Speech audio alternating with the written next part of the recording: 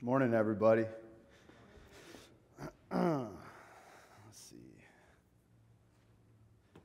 So some of you guys know that we gather at our house on Wednesday nights. We have a little house church. We've been going through Luke a lot like we do with Mark here on Sunday mornings.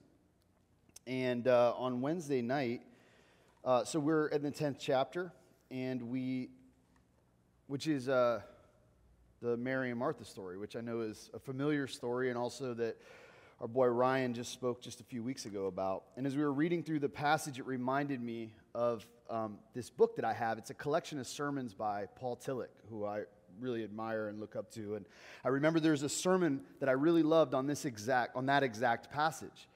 And so I ran over to the book and I got it and I brought it back to the group, and I just shared little bits of it to kind of inform our discussion.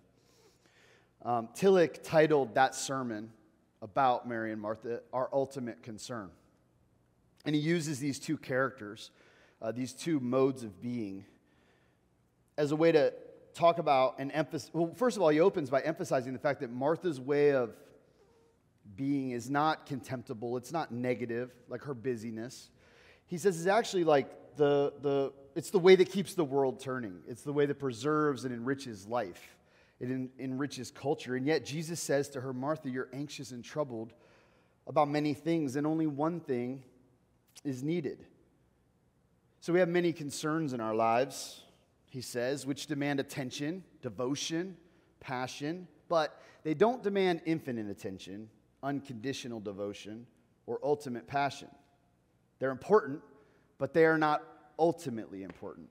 And Mary is praised over Martha because she has chosen to focus on the one thing, the only thing, that one ultimate concern for both her and for everybody. One thing. And he says that this one thing is actually the meaning of every sermon that you've ever heard. It's what they're all about. They're trying to awaken you to what is infinite and what is ultimate, that ultimate concern. So today, and we're such a gift to have Keith. But Keith read us three passages, these readings. One is a fiery prophetic word against empty religious ritual and their worthless assemblies. The second, a psalm, at least in part reminding those with political power about true power, where it is found and where it is not found. And then finally, we hear stories of heroes of faith, models who lived by faith. And so if Isaiah is a glimpse of condemnation and correction, Hebrews is about those that were commended. It's about those, how they lived, what they longed for, and what they looked forward to. They're all intended to awaken in the hearer, the reader, the listener, what is ultimate, what is infinite, what is true, what is beautiful. They're all ultimately about one thing. And this is why we set aside time here to assemble. This is why we gather on Wednesday nights or Sunday mornings or any other time that we explicitly set aside to gather and reflect and remember. It is to wake up. We gather together and I always like the image of a tuning fork, to strike a tuning fork and try to tune our hearts and our minds back into harmony with that one infinite, ultimate, unconditional love and concern, to fix our eyes once again. But what about Martha? What about those concerns, those chores, those responsibilities, those relationships? The causes that we really believe in. I mean, they matter, right? They matter. So why are the many things that we care about connected to worry and anxiety? I think the answer is because they grip us. Every concern is tyrannical. It wants all of your attention. It wants your whole heart, your whole mind, your very being. Every concern tries to become the ultimate concern. Every concern tries to become God. They create turmoil within us because they're conflicting and competing and battling with one another for our fealty and our attention. They burden our consciences because the reality is we cannot do justice to all of them. You guys feel that? Does that resonate? Erica tells me that's called monkey mind. That all of these things are taking and pulling at our attention at once, and we're scattered. We're concerned with work. We're concerned with relationships and health and with our own development and education, our finances, happiness, our maturity, and on the list goes ad nauseum. In fact, it rings in many of our heads as we try to just get some sleep at night. And then there is that underlying concern that's fueling all other concerns, that most common and basic universal concern of every creature, which is staying alive. Because death, or rather the fear of death, is what keeps us enslaved. So let's talk about anxiety for a minute. I don't think it's a secret that Erica, deals with some anxiety. And she's actually been attending, so there's a spot here in town called the Community of Mindfulness, and she's been attending these mindfulness sessions for folks struggling with anxiety, and it's been really good. And so she, during our conversation Wednesday night, started sharing about that. And she's like, it was interesting. The group facilitator asked everybody, what are some things that make you anxious? People start shouting out things. And so finally he just settles on something that comes up a few times. Someone says, traffic. He's like, okay, good. Let's talk about traffic. What is traffic? What is it? And when they came down to actually describing what traffic is, they said, well, it's being in a car that's not moving around a bunch of cars that are not moving. Is there anything particularly stressful about that? Is there anything particularly anxiety-inducing about that? But I have somewhere to be. I have to get to work. I have things to do. Illustrating how much we bring to the reality of the situation. He says, well, I don't know, it might be a good time to catch up on that audiobook that Ryan suggested that you haven't finished. Or maybe it's a good time to listen to some of those favorite songs. Or, maybe you could practice these breathing exercises we've been learning. Maybe you could catch up on some phone calls with some friends, Maybe there's something else you could do here. But I think it seems clear to me that what bothers us, deep down, what bothers us, and what immediately stood out to me when she told me that story was not being in control. And even as the group kind of laughed and talked about that, someone said, I always wish that I could part the cars like Moses parted the Red Sea. And there were some other things said that I can't recall them right now, but all of the theme of what was said was control. And in our psalm today, we see that no king, I know you could probably not read this, but it's there because I knew you guys didn't have it in front of you, but no king is saved by the size of his army. No warrior escapes because of his great strength, and a horse is a vain hope for deliverance. Despite all of its strength, it cannot save. Force won't help, strength won't help, speed won't help. None of those things that our normal mode of being look to regain control seem to help. But the eyes of the Lord are on those that fear him, it says, on those that hope in his unfailing love, that ultimate, infinite, and unconditional, unfailing love. To what? To deliver them from death. That most basic thing fueling all of our concerns. But we do look to force, don't we? I mean, this is something we were talking about in the just before this, in the 10 o'clock hour. We look to force. We look to violence, or at least the implication of violence. I could do some violence. We look to power. We look to strength. We look to our technology. We believe, it seems, like those that built Babel, that nothing is beyond our ability if we put our minds to it. Like Babylon, like Rome, or any empire, including our own, we believe, if not in word, at least in our actions, we believe that technology can control nature, that we can plot a path to happiness, that we can, together, build a righteous and desirable world. We believe that we can do it by force of will, by ambition, by strength, and by merit. We think that we can be saved by the size of our army, by our great strength. We look to a horse for deliverance. Just like the Tower of Babel, we think that we can attain the infinite through the finite. So Charles Eisenstein, which I don't know how many of you know, is a writer and speaker that I sometimes like. He's a really good writer. And then in the world of ideas, I like to wrestle with this guy. But he wrote a really great book that I'm not going to talk about, but it's called Sacred Economics. Look it up. It's a beast of a book, but definitely worth a read. But in any case, I subscribe to his stuff, and recently he put out this, and I just want to read you this section. It's an excerpt from a very long kind of write-up on kind of thinking about technology, but on the technology piece. Let me take a sip so I can read through this. So here's Charles.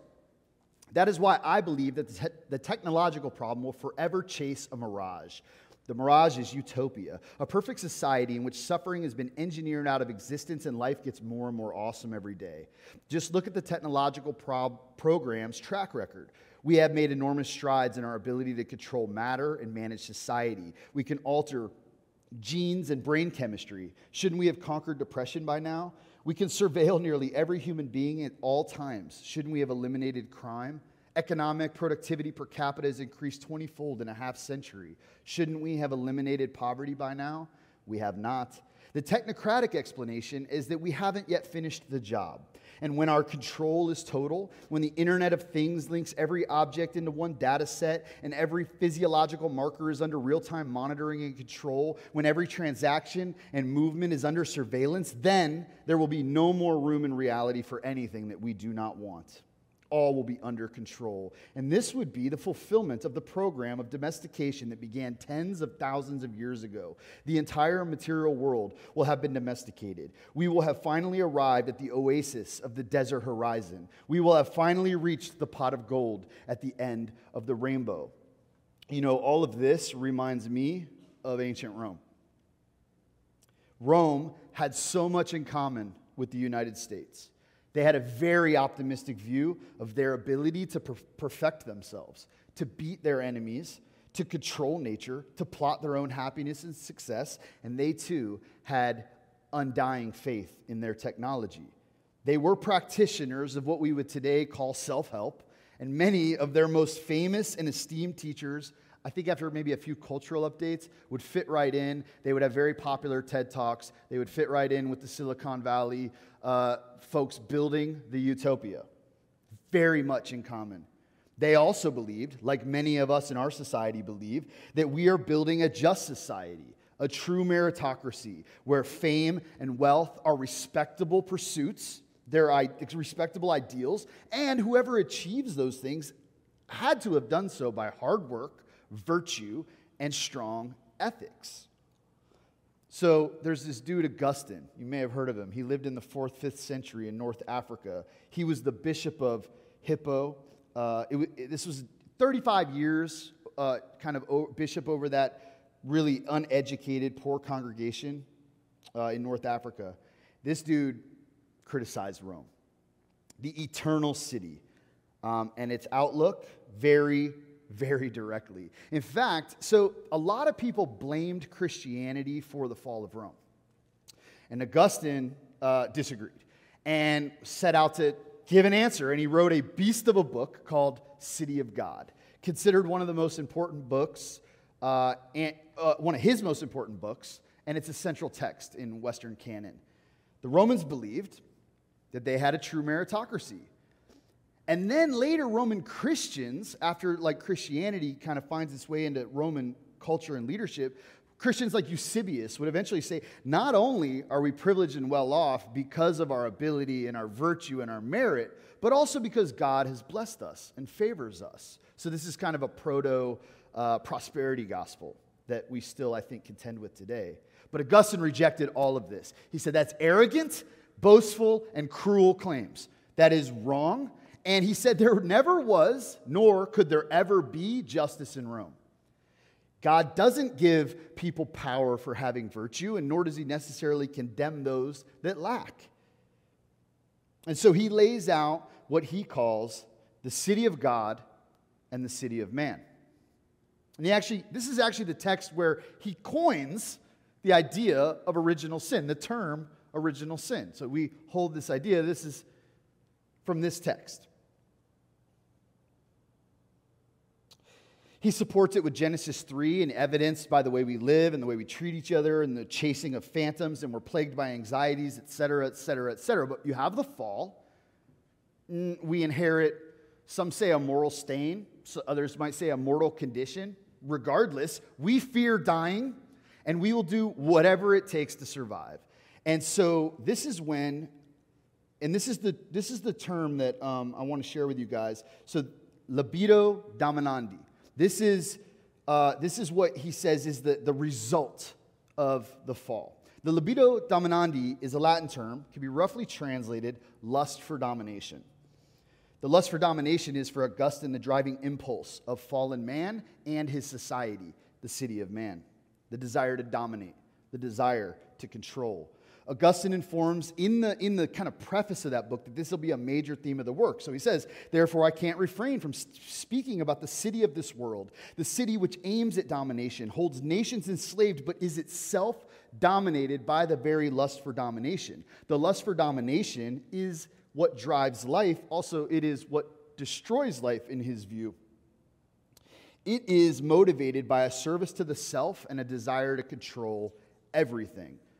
Following the fall of man, Augustine's anthropology hinges on this lust for domination with a depraved self, so stripped of relationship with God, depraved relationships, broken harmony with one another, and then deprivation of truth, living in a kind of false world and living and trying to live by our own standards, which we fail at as well. Man is totally given over to this internal lust for domination. Man is dominated by lust itself, unable to recognize that his problems rest in his alienation from God and from others and from the world. So man turns his alienation against everything in the world. In short, man seeks to find his refuge in control, his refuge in possessing everything. So he argues, men could never build the city of God. And this doctrine in this book have been really helpful to the West in general, not just Christians, but to the West in general, admonishing us that we should be skeptical of power and we should be generous toward failure. True justice, he argues, has no existence except, the way he says, in the republic whose founder and ruler is Christ himself. So maybe, I don't know, maybe we're barking up the wrong tree. Maybe instead of looking to power and government and power structures and systems and horses and tech, maybe we do better if we look to our religious institutions. Maybe that's where we'll find the city of God.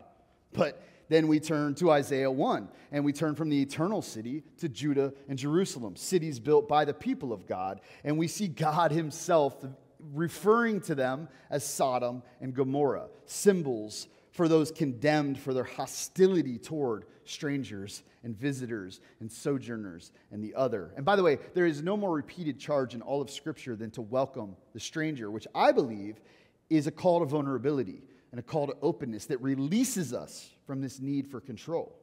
The stranger is precisely the horrifying other in all of its otherness that our homes and our cities were designed to keep out. Isaiah's vision is concerning Judah and Jerusalem. Jerusalem, the great Jewish city that Philo, some of you may know that name, is a first century Jewish historian. He called it the mother city, which I just think this is very interesting. Mother city is what metropolis actually means. The etymology of metropolis is the mother city. But what he is addressing is actually their religious practices. So here's some of what he has to say. Stop bringing me all of these meaningless sacrifices. Your incense, like your kind of religious stuff, is detestable to me. I cannot bear your worthless assemblies. I hate your festivals with all of my being. They become a burden to me, and I'm weary of bearing them. When you spread out your hands to pray, I hide my eyes, and I am not listening to you. Now, he says, well, hold on. First, I'll have to just tell you, there's probably no sermon there's no text that I would rather run around and just like beat this drum. And I'm going to avoid that today because I don't think that's actually the word for this. But it is like, because for me, so, okay, the Romans blamed the church for the fall of Rome. And if you've listened to me or talked with me at all, you probably know that I blame Rome for the fall of Christianity. Like, and it pains me to know that we reinstituted priesthoods and a temple system after Jesus rescued us from these very constructs. And so this resonates with me so deeply, this kind of prophetic word. I cannot bear your worthless assemblies. But why? What is it that Isaiah points to? Your hands are full of blood. You neglect the call of justice. But he calls them to himself still. God says, listen, we can figure this out. You can do this. You can do it. You can stop doing wrong. You can learn to do right. You can defend the oppressed. You can take up the cause of the orphans and the widows. But just like our cities and empires are built in an effort to save us from death and to control our surroundings, so too is our neurotic religion. And it is neurotic often, isn't it? I mean, how many times do you feel or see people that they feel so certain about their belief? It isn't even belief. They know that it's true. And what might we call that kind of fundamental and dogmatic religion that leaves no place for any doubt? So I have always loved the existentialist philosophers and psychotherapists for this reason, because they explicitly call us out on this account. They serve, I believe, a prophetic function. They stand up and remind us of that ever-present source of angst within all of us. You, my friend, are going to die. That's right. You are alienated, and in your very existence, and you sense overwhelming isolation. And guess what? You get to bear that alone. You are free, and that freedom is killing you because of what the responsibility that the use of that freedom implies. Guilt and condemnation hang over our heads and threaten our very being. And meanwhile, we know when we look in the mirror, we don't even live up to our own standards, let alone the standards of any holy God. Oh, and then bonus, cherry on top. In the end, all of this life, all of these questions, all of this suffering might, in fact, be meaningless. It might, in fact, be meaningless and empty. These are the realities that all of us face. This is what Yalom called the existential given of humanity, of mankind. This is where he said all psychotherapy begins. Like, they're dealing with these four things, for sure. And so what do we do with that threat of meaninglessness and guilt and death? Typically, we deny it. We hide from it. We try to control it, and we allow that existential anxiety that is in all of us that we do not know how to deal with or face contort and turn itself into a kind of neurotic anxiety that tortures us even further. We turn to drugs, we turn to busyness, we turn to dogma, anything to keep that anxiety buried. We hide in our institutions, in our religious communities, that assure us that, guys, there is meaning and purpose and life is eternal, and either God is in control and you're not actually free because he's sovereign, or there's plenty of grace and forgiveness, but either way, easing the weight of our freedom and responsibility. And we don't feel alone because we affirm these beliefs for one another, and we cling to our dogmas with all of the desperation that someone might cling to a life raft while they're stranded at sea in the middle of a storm. And I'm not trying to even make any statements about the content of these beliefs as much as I think it's important that we acknowledge how it is we hold them. So we talked about the strength and might of the state, power and force. And then we looked at the religious communities, institutions, the church. And I think people often hear city of God and city of man, and they think, oh yeah, like separation of church and state. But what is the city of God?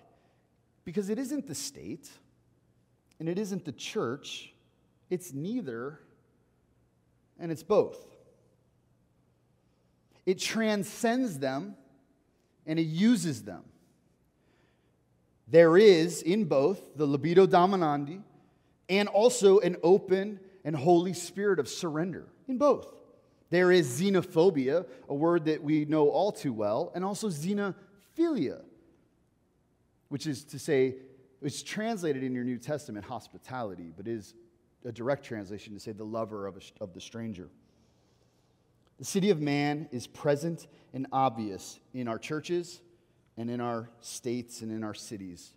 The city of God is also at work in both places. And so we saw a kind of correction to the powerful in our psalm and a kind of condemnation and correction to the religious in our Old Testament reading. So let's take a look at Hebrews passage, where I think we see ancients that were commended for something. And so just as the psalm reminded us that the eyes of the Lord are on those that fear him, on those whose hope is in his unfailing love to deliver them from death, Here we read, faith is the confidence in what we hope for and the assurance of what we do not see. He says, by faith, Abraham obeyed and went, even though he did not know where he was going. By faith, he lives as a stranger, xeno, as in xenophobia, the other. He becomes the other. And it says he was looking for what? For a city with foundations, whose architect and builder is God. What is the city that he's looking forward to? All of these people, it says, were living by faith when they died and did not receive the things that were promised. But they welcomed them from a distance, admitting that they were strangers and exiles on earth. And if they had been thinking of the country they left, they would have had an opportunity to go back. But instead, they were longing for a better country, a heavenly one. Therefore, God is not ashamed to be called their God, and he has prepared a city for them.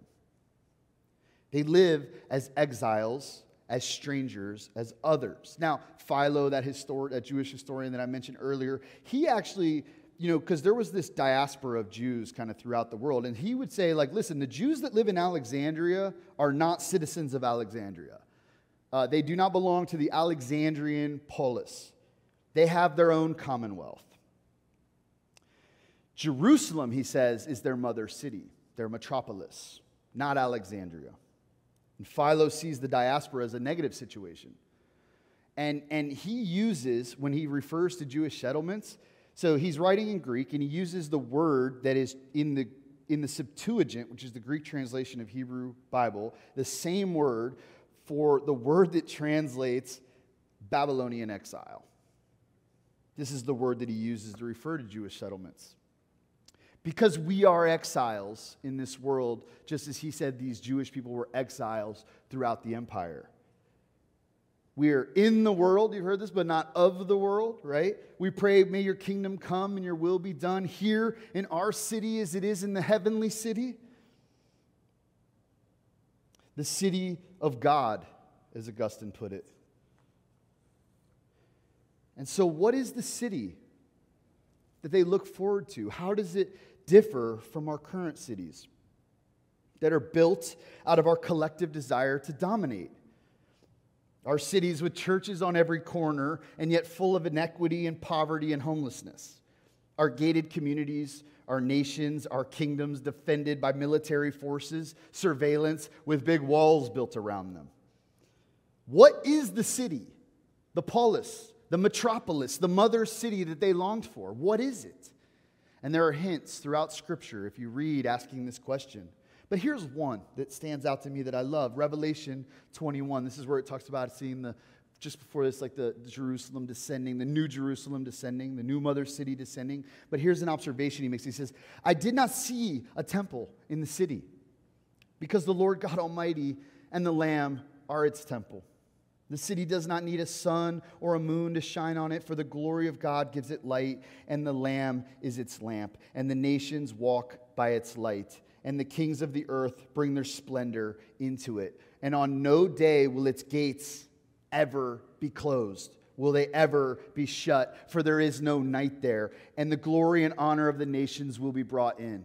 So what do we hear in it? No temple system. Kings lay down their crowns and they lay their power down. The gates are always open. They are always in a posture to welcome the stranger or the other or the sojourner. They are xenophilia, filled with xenophilia instead of xenophobia. This is the city of God in contrast with the city of man. And so it's not a matter, I think, of swearing off technology or the church. It's not a problem. It's not a problem to work like Martha or to have a horse or strength. But that is not where our hope lies, and that is not what we build with.